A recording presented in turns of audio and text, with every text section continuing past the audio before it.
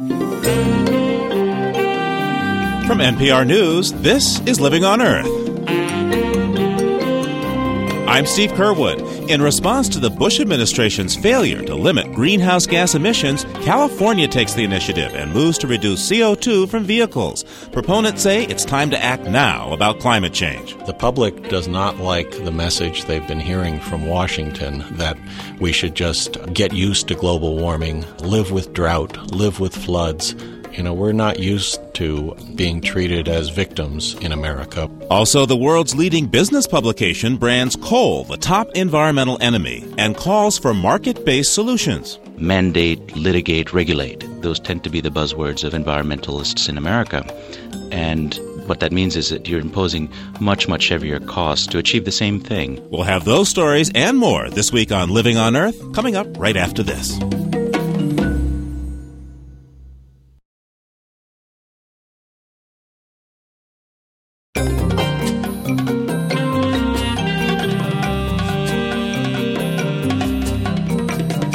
Welcome to Living on Earth. I'm Steve Curwood. California is keeping its role as a trendsetter and is set to go where the Bush administration will not go when it comes to fighting climate change. Automakers will have to cut the amount of carbon dioxide coming from the tailpipes of the vehicles they sell in California starting in model year 2009. California's move is significant, both because it is the nation's largest car market and because the Golden State's economy is bigger than all but a half-dozen nations in the world. The auto industry opposes the new law and is looking at how it might make legal challenges.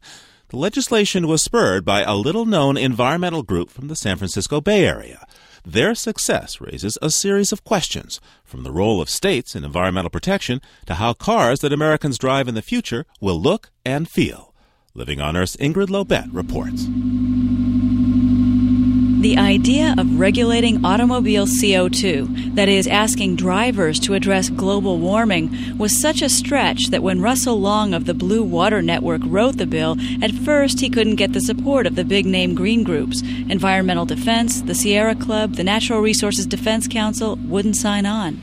It was a bit awkward in the beginning stages of this legislation because some assembly members actually said to us, look, you have a lot of environmental support, but none of the big groups have come out favoring this bill. Why should we support something that the big groups are not supporting?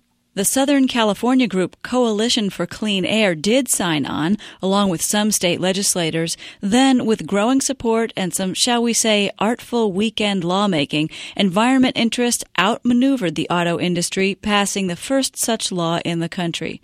They even overcame the catchy ads recorded by perhaps the state's best-known car dealer. If you want to save your truck, if you want to save a buck, do it now, do it now, do it now.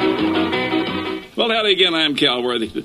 Hey, I'm here to warn you about something that is very, very important to all of us. They're about to pass a new law here in California that would prevent you from buying the vehicle you need and want. It's by no means the first time California has set a precedent in air legislation. The state has an exemption from the Clean Air Act that allows it alone to regulate tailpipe emissions more strictly than the federal government. Again, Russell Long of the Blue Water Network. California has always led. We developed the first catalytic converter and to clean up smog from the vehicle fleet. We did similar things with unleaded gasoline. We've led the fight for cleaner fuels. We've led the fight in California for hybrid-powered and electric vehicles. Several states and some corporations are now trying to address global warming, once thought to be the province of nations. The New England states, New York, New Jersey, North Carolina, Florida, and Illinois have all taken steps to reduce CO2. In March, the Bush administration announced it was rejecting the Kyoto Protocol, the world agreement on reducing greenhouse gases. Dave Hawkins, climate director at the Natural Resources Defense Council in Washington, says states are taking matters into their own hands. The public does not like the message they've been hearing from Washington that we should just get used to global warming, live with drought, live with floods, figure out how to build higher dams, figure out how to build better air conditioners. The public doesn't like that message. We're not used to sort of being treated as victims in America. This latest move by California is also making headlines outside the United States. Jennifer Morgan spends half her time overseas as climate change director for the World Wildlife Fund. And the hope, of course, is that these statewide initiatives will build up to demonstrate to President Bush that actually tackling global warming is not an economic nightmare, and therefore the nation as a whole can participate in the Kyoto Protocol. No one knows exactly what the new California regulations will look like. That's up to the 11-member Air Resources Board. They could require lower friction tires on some vehicles or better mileage from SUVs. Or they could go even further, allowing car makers to plant, say, a Ford forest, since trees remove CO2 from the atmosphere. But automakers say their options are limited. It's not as easy to cut CO2 emissions as carbon monoxide or oxides of nitrogen. The main way is to burn less fuel and reduce total trip exhaust. Federal law, however, says no state, not even California, can require higher fuel efficiency. Only Congress can. Charles Torito of the Alliance of Automobile Manufacturers says the California law is illegal, a naked attempt to make SUVs more fuel efficient. This legislation, make no mistake about it, is a backdoor attempt at increasing fuel economy standards for the state of California. And that's something that we think is very dangerous, and it's something that we think is reserved for the United States Congress and shouldn't be done on a state-by-state basis. Car makers are investing hundreds of millions of dollars in vehicles that do produce less CO2, but they resent a law that dictates when to bring those products to market.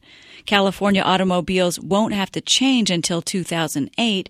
Still, Stuart Shore, public affairs manager for Daimler Chrysler, says the law will mean lighter, smaller vehicles that are less desirable to the consumer. Until there's a dramatic breakthrough in technology, there's only so many ways you can get a significantly improved fuel economy without sacrificing something in the vehicle, and that something might be the amount of cargo it can carry.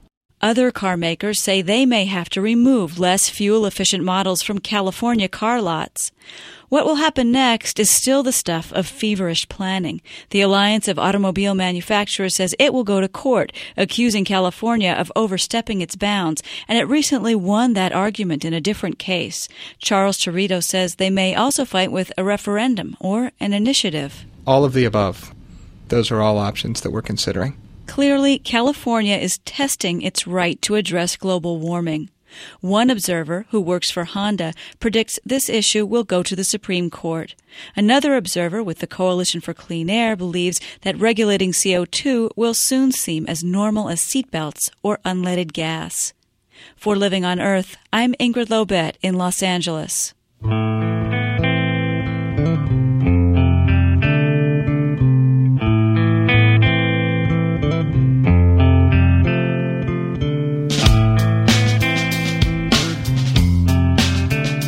Environmental activists have long warned about the dangers of fossil fuels.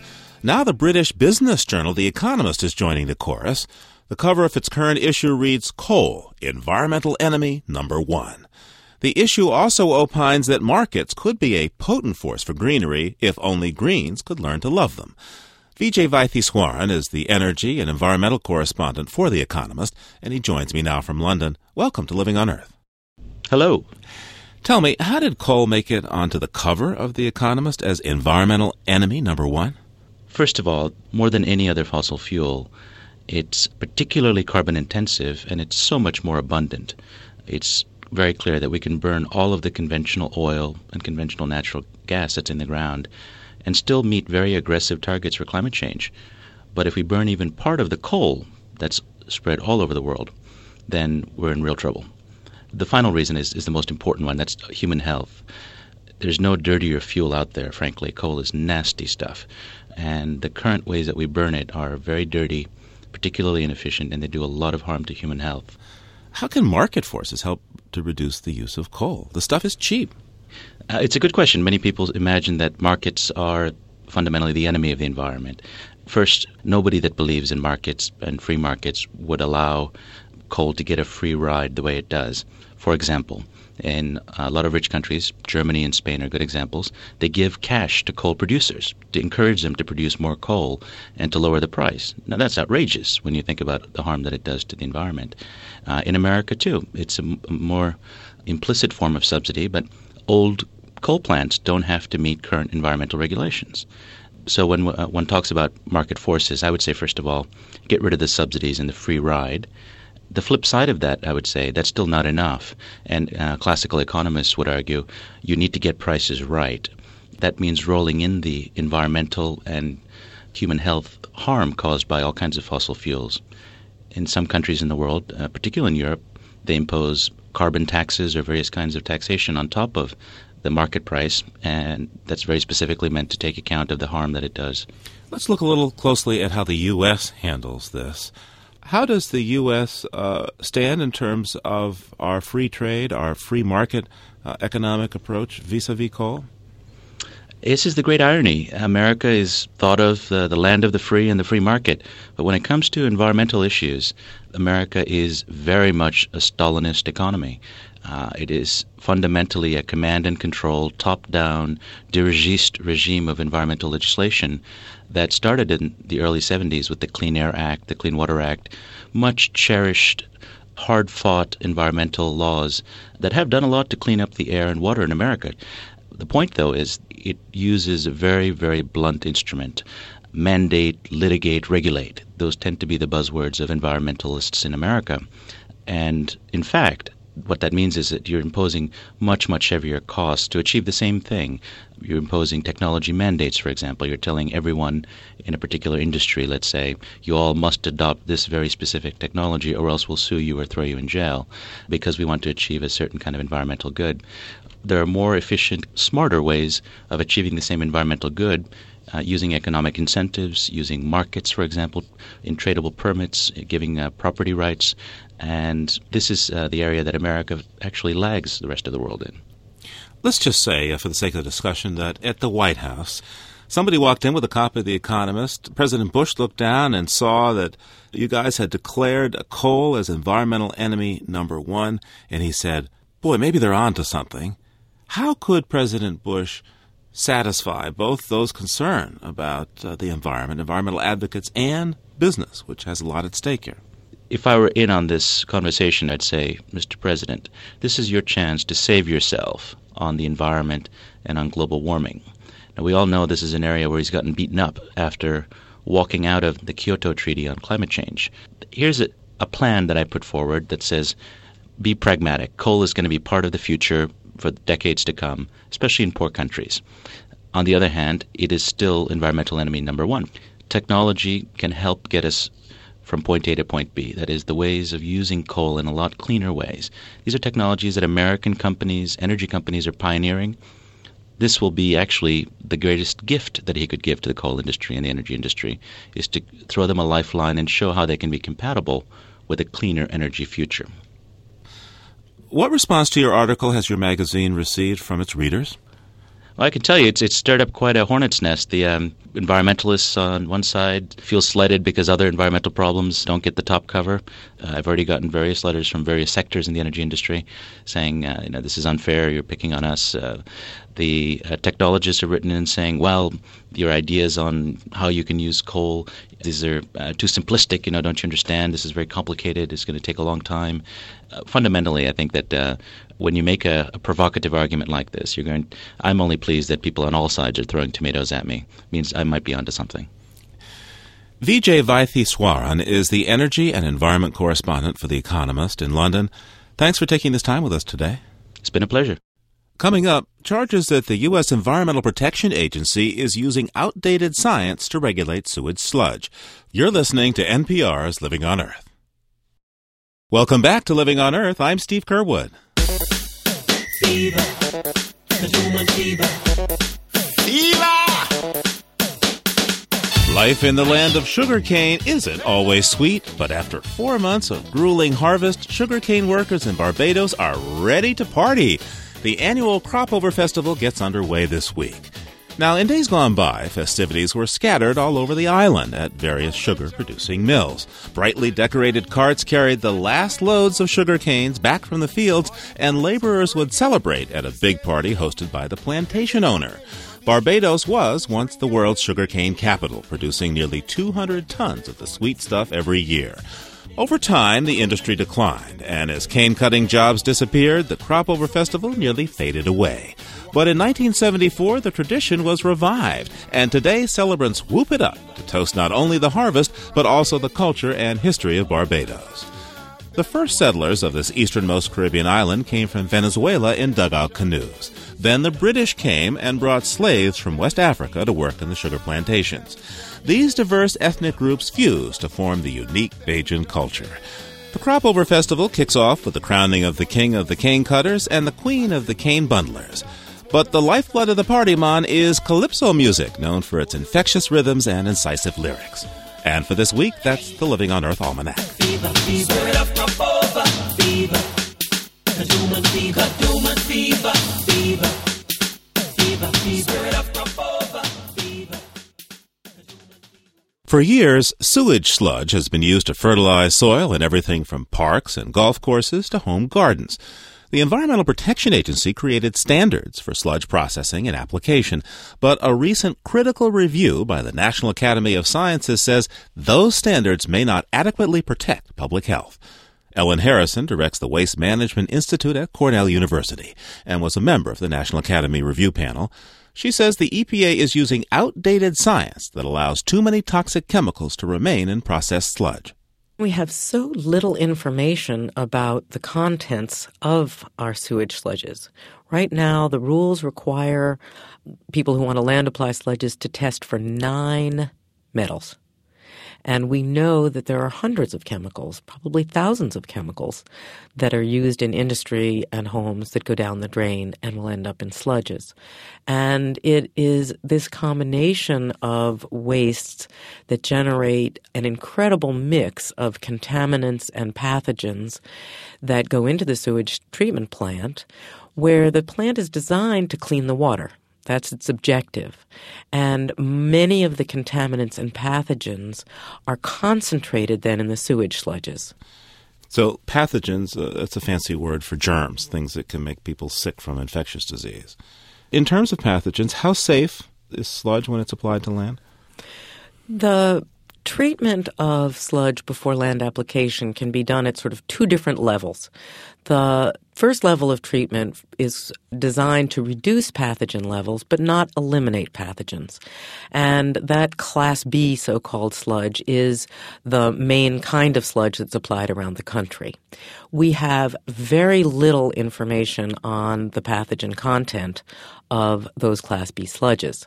They're tested only for a couple of pathogens that are supposed to be a sort of an indicator of how well the treatment process has taken place. My understanding is a number of people are making complaints about getting sick from sewage sludge being applied to land in their neighborhood or their locality. What are the nature of these complaints and how valid might they be?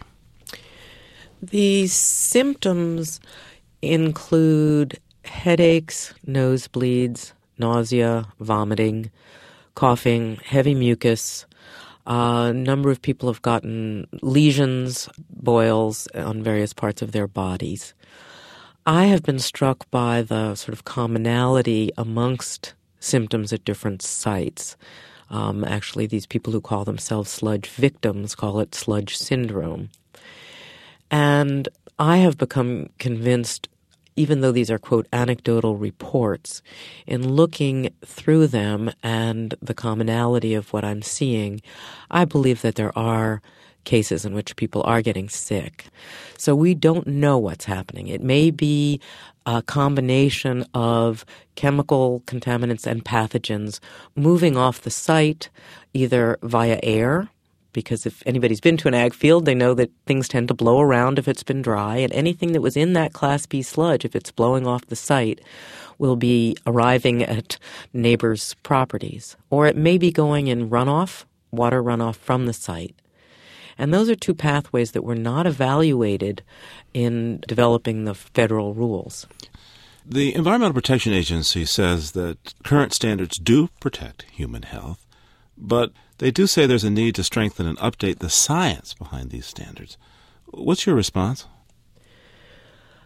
EPA has been both the regulator of land application and it's also been a promoter of land application. And I think that's a very dangerous position to be in, to try and have both those hats. Unfortunately, what that means is to some extent they forfeited the ability of people who have concerns to trust them, because the sense is that they're looking to find an answer that makes land application okay. In terms of doing further science, I think that there is additional science that's needed, that the National Academy report points that out. We talked about the need to do a new survey of what's in sludges, both pathogens and chemicals. We talked about a real need to investigate these health incidents, and I'm not sure that EPA can do that investigation, but somebody needs to. And there are other scientific questions that need to be addressed. But I'm a bit fearful that there are also policy questions that need to be addressed, and I would hate to see those put off while we spend another 10 years looking at the science. Ellen Harrison is a geologist and the director of Cornell University's Waste Management Institute. Thanks for taking this time with us today. Thank you for concentrating on this important issue. In October, the federal government will start labeling fruits and vegetables as certified organic. For the feds, organic means produce grown without pesticides. But for some farmers, that's not good enough anymore. They want to broaden the definition of organic to refer to food grown in what they call a socially responsible manner. And they've come up with their own ethical farming certification. Henry Sessions has our report. From chocolate bars to soda pop, you can get almost anything in an organic version these days. But I buy soy milk and I buy the organic milk, organic pizza, waffles. In her regular visits to New Seasons Market in Portland, Lacey McCarthy homes in on products with the organic label. You know, organic kind of means pure, natural, healthy. Anything that's organic, I feel, has got to be healthier than if it's not. That aura of health and purity has led to a projected $9.3 billion market for organics in the U.S. in 2001, according to the Organic Trade Association. Organic has outgrown the fragmented private network of groups now certifying food. So the U.S. Department of Agriculture has adopted national rules for organic labeling. Those go into effect this fall. But Deborah Kane, executive director of the Portland-based Food Alliance, says there's a new breed of consumers who aren't satisfied with the relatively narrow criteria behind the organic label. So I think that organic halo, to a certain extent, is waning. It's just simply been our experience that consumers are starting to ask the tougher questions rather than just simply, were pesticides applied or not? The Food Alliance has developed its own certification system for produce and prepared foods.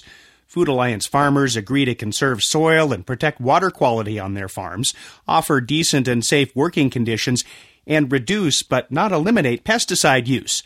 A major goal is to give consumers a better idea of where and how their food is grown. More and more now we see consumers saying, for example, they'd rather buy locally produced strawberries than organically produced strawberries that came from Mexico. So far, Kane says the Food Alliance has certified more than 150 farms covering 1 million acres in the Northwest, Minnesota, and Wisconsin. They're adding new farmers at a rate of 50% a year, most of whom are not organic. And they're planning on opening a New England office later this year. You can see much of the remnants here of the cover crop. Carla Chambers enthusiastically shows visitors around Stallbush Island Farms, the family farm and processing operation she runs with her husband Bill near Corvallis, Oregon. She terms the farm a sustainable operation. Cover crops of clover provide natural nitrogen fertilizer to the fields. Satellite-guided tractors plow perfectly straight rows, saving on diesel. Crop rotation breaks up insect cycles and gives the land a rest. But unlike organic growers, Stallbush Island Farms does use pesticides and herbicides. We're looking at every management tool we have available to us before we use the chemical. Under our sustainable production, we don't make the claim that we're pesticide-free, but we're managing our farming system so that our outcome will give us a pesticide residue-free product that we can guarantee to the consumer. Chambers estimates the operation uses about 1/10 as much pesticides as a conventional operation. She also highlights working conditions. The farm offers wages well above the minimum, plus health insurance and a 401k plan for full-time employees. As the organic movement was born in the 80s and 90s, many groups developed their own seals of approval, and many of those did take social factors, like working conditions, into account. But those standards won't be part of the new USDA organic certification. Pete Gonzalez is executive director of Oregon TILF, one of the nation's oldest and best-known organic certifiers. The USDA took the approach that those concerns are addressed in other elements of the law, labor laws and OSHA requirements, and that it was inappropriate to add those to organic. Oregon TILF, by the way, will be helping carry out the new USDA system. As the new rules go into effect, Deborah Kane says the Food Alliance is betting its future on consumers seeing a link between environmental and social issues. If you can go out into the marketplace and say to consumers, I produced this apple in a way that was both environmentally friendly and socially just, there will be a consumer for that product. The Food Alliance's informational displays now appear in produce departments in more than 100 stores throughout Oregon and Minnesota. That's double last year's number. And produce and products bearing the Alliance's distinctive label, an image of a barn in a plowed field, are now being shipped all over the U.S. and Canada. For Living on Earth, I'm Henry Sessions in Portland, Oregon.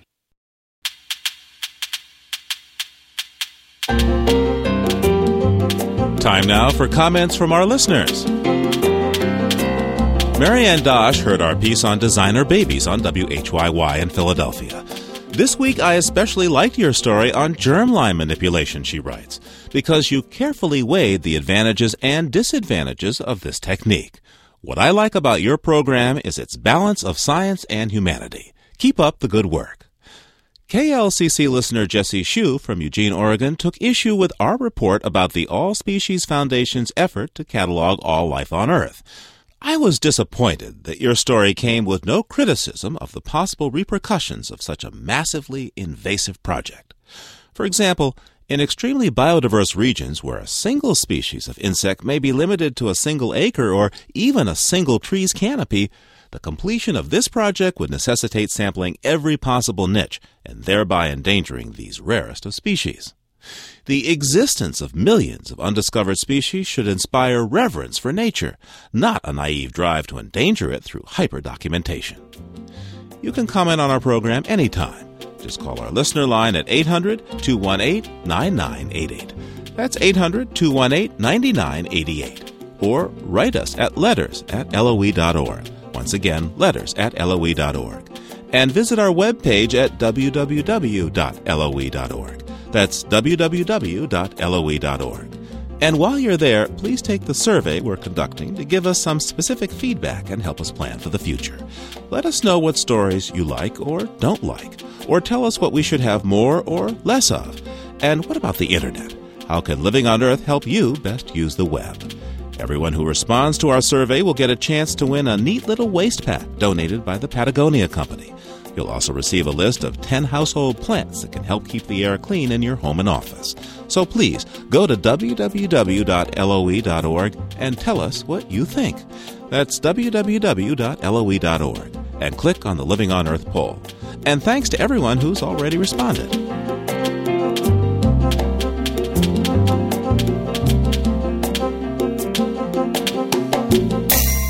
You're listening to NPR's Living on Earth. Residents of Berkeley, California have something to ponder over their morning coffee, or after-dinner espresso, for that matter. A question on November's ballot will ask whether the city should ban the sale of any coffee that isn't organically grown or shade-grown or doesn't carry the Fair Trade label. Daryl Ross owns and runs 4 cafes on and near the University of California, Berkeley campus, and joins us now from Cafe Strata. Daryl, what percentage of your business would you say is in Fair Trade coffee? Well, at the Cafe Strata here off campus, we don't have regular coffee. We just have espresso drinks, and people can get Fair Trade as an option. I'd say that is a real minimal percentage. It's probably less than 10%. At the cafes on campus, all of our regular coffee, all of our house coffee is Fair Trade coffee, and that makes up a sizable percent of our sales, probably 50%. You can be honest with me here, Daryl. I mean, how much do customers really pay attention to whether it's Fair Trade or organic or not? Other than, maybe a vocal minority of people, we haven't had a lot of people pushing us to carry it. Now, why do you support the fair trade label with your business? I just think it's very good to bring awareness to people of where their food comes from. You know, Fair Trade, the organization, makes people aware of the plight of farmers and, you know, the wages they're receiving. You know, coffee is ubiquitous, and I think we all take it for granted. As I understand it, you don't support this proposed law that would mandate that you must only serve fair trade or organic or shade-grown coffee. Why? Well, actually, I really feel this campaign has already been successful because it's already hit all the major newspapers, and, you know, here we are talking on NPR.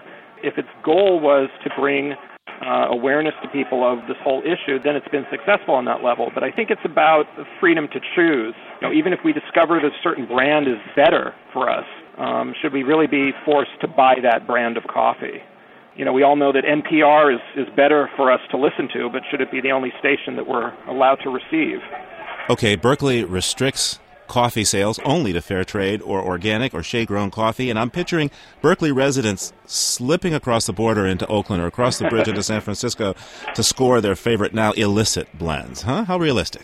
Well, indeed. I think people have sophisticated taste here, or at least they believe they have sophisticated taste.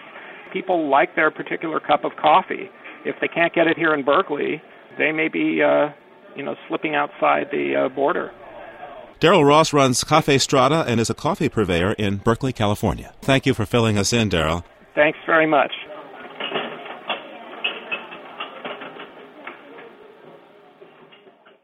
Just ahead, an unexpected archaeological discovery in the jungles of Guatemala. First, this environmental health note from Diane Toomey.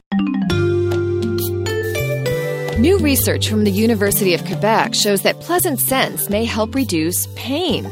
Researchers asked a small group of people to rate various odors such as almond extract, baby oil, and vinegar. Then they had people immerse their hand in very hot water while they inhaled the odors they had rated most unpleasant, most pleasant, and neutral. The researchers found that when women were exposed to a pleasant odor, their perceived pain level dropped 38%. There was also a slight increase in pain perception for women exposed to odors they didn't like. But researchers found no such correlation in men, and they can't say why. Women are typically more sensitive to odors, but that doesn't explain differences found in this study, since there was no gender difference in the perceived intensity of the odors tested. Brain imaging has shown that pleasant touch activates an area of the frontal cortex related to smell. And another group has shown that women exhibit more activity in this area of the brain. So scientists think there may be an interaction between the sense of smell and the processing of touch and pain, especially in women. This study, researchers say, raises the question of how odors in hospitals might be affecting patients' perception of pain. And that's this week's Environmental Health Note. I'm Diane Toomey. And you're listening to Living on Earth. It's Living on Earth. I'm Steve Kerwood, and coming up, creating art for our ears. But first, all over Central America, there are Mayan archaeological treasures buried within the rainforest. And often the best way to hear about them is to listen to the local gossip. That's what Dr. William Saturno discovered on a recent trip to Guatemala to document ancient Mayan hieroglyphics. He'd heard rumors of a site about 3 hours from his jungle base near Lake Petén and set out with a team of guides. Dr. Saturno says it was a journey that began with every hope for a quick and rewarding find. And we set out bright and early. We had planned on sort of a 3-hour drive, followed by essentially a 3-hour walk. And the drive was planned on this track through the rainforest. It's really just wide enough for the Land Rover. But we came upon numerous obstacles, tree falls, lots of water, impassable parts of this track, and we ended up taking about 12 and a half hours. Mm-hmm. So now you started in the morning. By now, you're getting pretty hungry. Yeah, well, we had food for that first day. Uh-huh. We stopped at like 7 o'clock that night, 7:30, and we, ate some rice and beans and drank the water that we had. And we pretty much exhausted our supplies. We knew that we were only a few kilometers away from this site, and now we'd be able to walk out in the morning and walk back, before lunch. As it turned out, we had about a 20-kilometer walk ahead of us. So it took us a full 8.5 hours. We hadn't really had supplies of food. We exhausted our supply of water, and we arrived at the site of San Bartolo around 4:30 in the afternoon, and there are no carved hieroglyphic monuments. Nothing. Nada. Nothing. Just big mosquitoes. Just big mosquitoes. That's pretty much it. And sun. The guide had some emergency rations, which he was carrying with him, which was cup of soup, actually, which, of course, you only need water for, so we were missing the one ingredient required. And while they were off finding water, I decided to explore a looter's tunnel that had been dug into one of the pyramids there, mainly to get out of the sun. I mean, partly curious as to what was inside, but mainly it'll be nice and cool in there, and I'll just sit in the shade for a little while they're finding water. And so I went into this tunnel and just past where the light enters, I sat down and shined my flashlight up on the walls, and there it is. And there was? This Maya mural. Describe for me just exactly what I would see looking at the part of the mural that's now exposed. Well, it's a really stunning piece. It depicts the Maya maize god. It's a central male figure. He's looking backwards over his shoulder at two half-clothed females that are sort of offering up their hands to him. It was really stunning. I mean, Maya murals in and of themselves are exceedingly rare. Finding one in the tropical rainforest in this state of preservation is unheard of. And the style of it indicated that it was of a very early date. And so I was quite pleased. What was your first reaction when you saw this mural? Well, I mean, first shocked. I was very excited when I saw it, but my real concern was that my next thought after thinking, wow, there's this Maya mural here, was, and I'm going to die here, right in front of it, and someone will find it and me in 20 years. So, I mean, I really had genuine concerns about walking back out, because we still had no supplies. And even having found the mural, it was great, and I took my photographs and did my proper documentation of the find, as any archaeologist would, and then was faced with the journey the next day.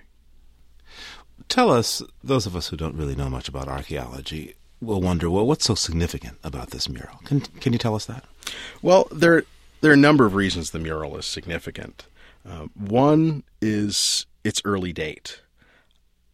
Traditionally, our ideas about the ancient Maya and Maya art focus around what's called the classic Maya period. And our best example of Maya wall painting comes from about 790 AD. And when you have such a limited sample of wall paintings, we tend to focus on that as the pinnacle of Maya painting achievement. And those paintings are beautiful and impressive.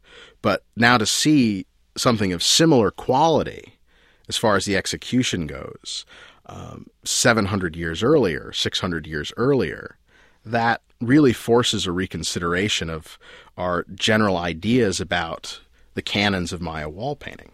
So it's important for that reason. The canons of Maya wall painting, and what about the whole state of the civilization? Certainly. I mean, putting the mural in its proper cultural context is really my job over the next 5 years or so. And having this sort of jewel at this early date, which doesn't seem to be practice. This is a Maya art form that's fully in place at 100 AD in a society that is flourishing at this time. This is a period when we thought everything would be sort of starting to gel into its classic period form. And now at 100 AD, we're seeing things have already gelled, and we need to be looking for these origins much further back in time. Now, why do you suppose this particular mural survived when others apparently haven't, or at least you haven't found them yet? Well, one of the reasons it survived was due to the way the Maya preserve ceremonial space. When the Maya build a large pyramid, they tend to build it on top of an existing pyramid. And so they reuse that sort of ceremonial location. They preserve that spot on the map, and they continue to build up and up and up, one on top of the other.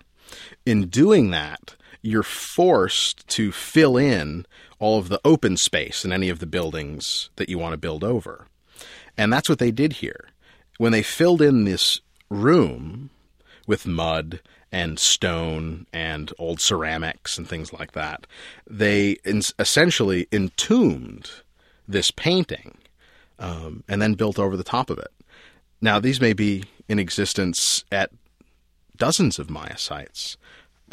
Without the entrance into the earlier periods that the tunnel provides, we likely would never have seen it. How long do you think it'll take you to excavate this mural? Years. The excavation process is a very slow one. This mural has been buried for almost 2,000 years, and it hasn't had any contact with the air in all that time. So to bring it into contact with the heat and the humidity of this tropical forest all at once will shock it. It will destroy it. And so the first step to excavating it is getting some solid scientific data on what the environment is, how it changes throughout the year, and to begin doing testing on how we can best preserve the part that's already exposed. Once that's done, we can slowly begin to uncover it. The other problem is that this whole thing is buried underneath an 80-foot-high pyramid. This is essentially a mining operation. And the engineering required to carry out that task is a daunting one. We don't want the 80 feet of fill above us collapsing down upon us, destroying the mural and us in the process. Sounds like something wouldn't be good for somebody to be claustrophobic in your line of work. Definitely not. Not if you plan on spending time in tunnels. Can't be claustrophobic, and you can't hate bats.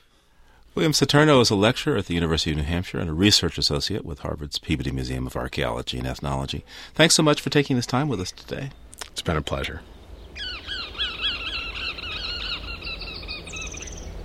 Listening to nature can be an art form. At least it is for sound artist Steve Peters. He spent hours recording in an outdoor space in New Mexico called The Land, taking care to capture sounds of nature that normally escape our attention. Steve Peters has turned his recordings into a piece that recreates the soundscape of the land in a museum setting. He talked with producer Paul Ingalls about the production of Hearings. The Land is located about an hour-and-a-half drive southeast of Albuquerque, New Mexico, in the eastern foothills of the Manzano Mountains. It's a 40-acre site, but there's 14 acres of it that they use as work site and exhibition space for environmental art, and specifically low-impact environmental art.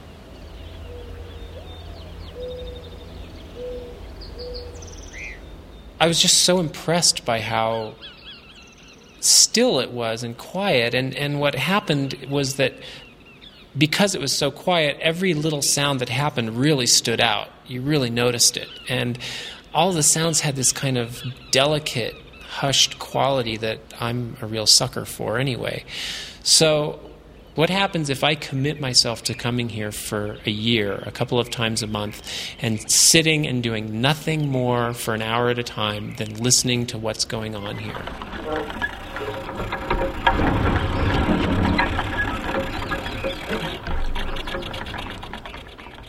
Each time I would go and spend this time listening to these places, I would make a recording of that hour. I stretched a whole day out over a year. I made 24-hour cycle of recordings over the course of 1 year.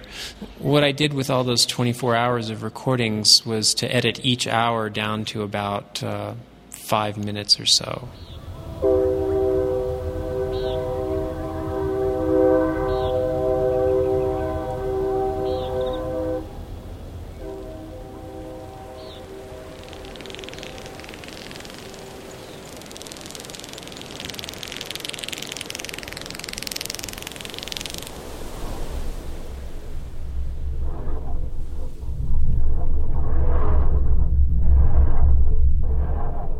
This is the sound of a cholla cactus. Cholla cactuses are these kind of long, spindly things. And when they die, they leave these beautiful kind of sculptural shapes, like long tubes with little long holes in them, and they're hollow. So this is a cholla cactus with a contact microphone attached to it on a windy day, and you're hearing the wind sort of whistling through the holes in this dead cactus.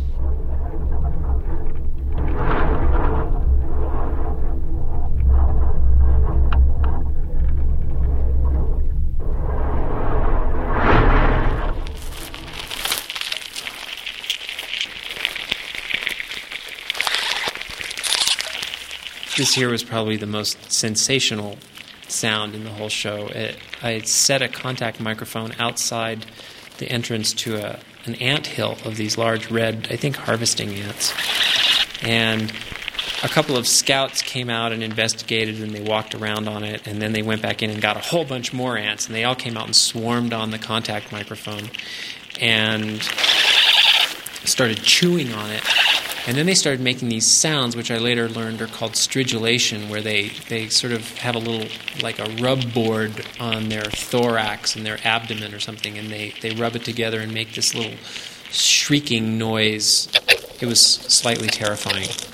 I thought, okay, I think I better go now.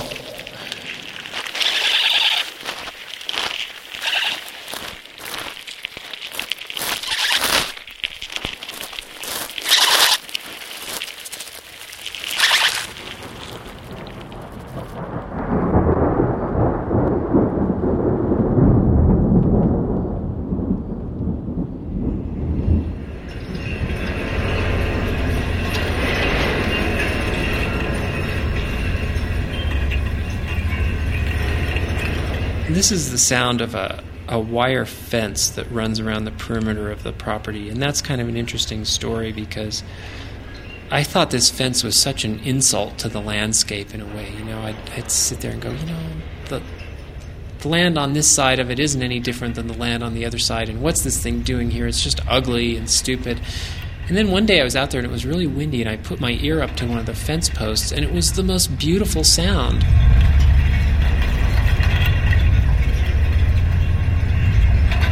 The wind was blowing these stalks of grass against the lower strand of the wire fence.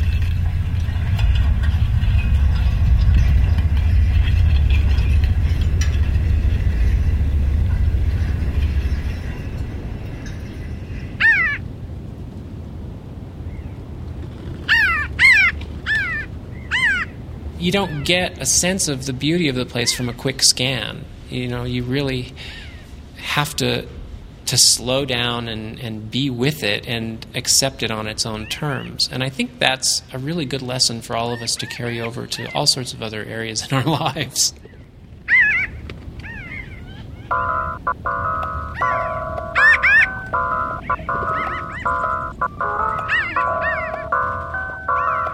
Steve Peters' sound art exhibit Hearings is now at the Magnifico Art Space in Albuquerque, New Mexico.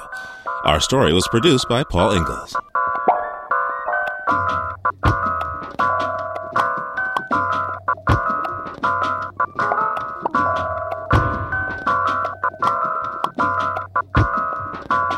And for this week, that's Living on Earth.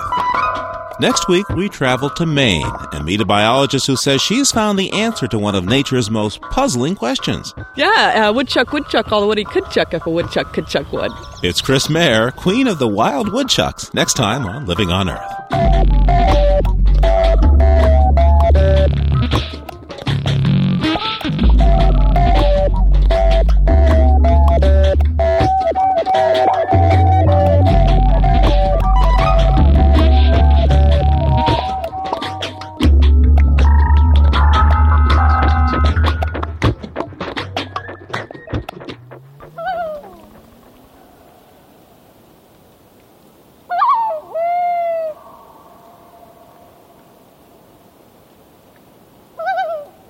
Before we go, a listen to one of the most distinctive of bird calls. Of the 9,000 different birds, the loon stands alone. David Dunn recorded their mournful yet mocking yodels in the echoey open space of Alaska's distant lake.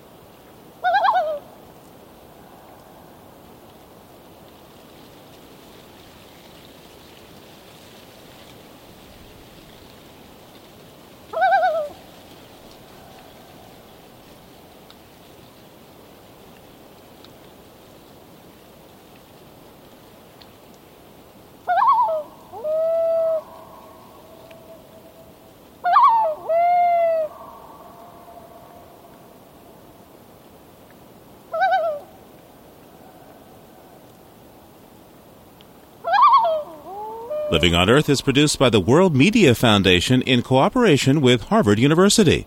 You can find us at www.loe.org. Our staff includes Anna Solomon Greenbaum, Cynthia Graber, Jennifer Chu, and Al Avery, along with Julie O'Neill, Peter Shaw, Leah Brown, Susan Shepard, Carly Ferguson, and Jessica Penny.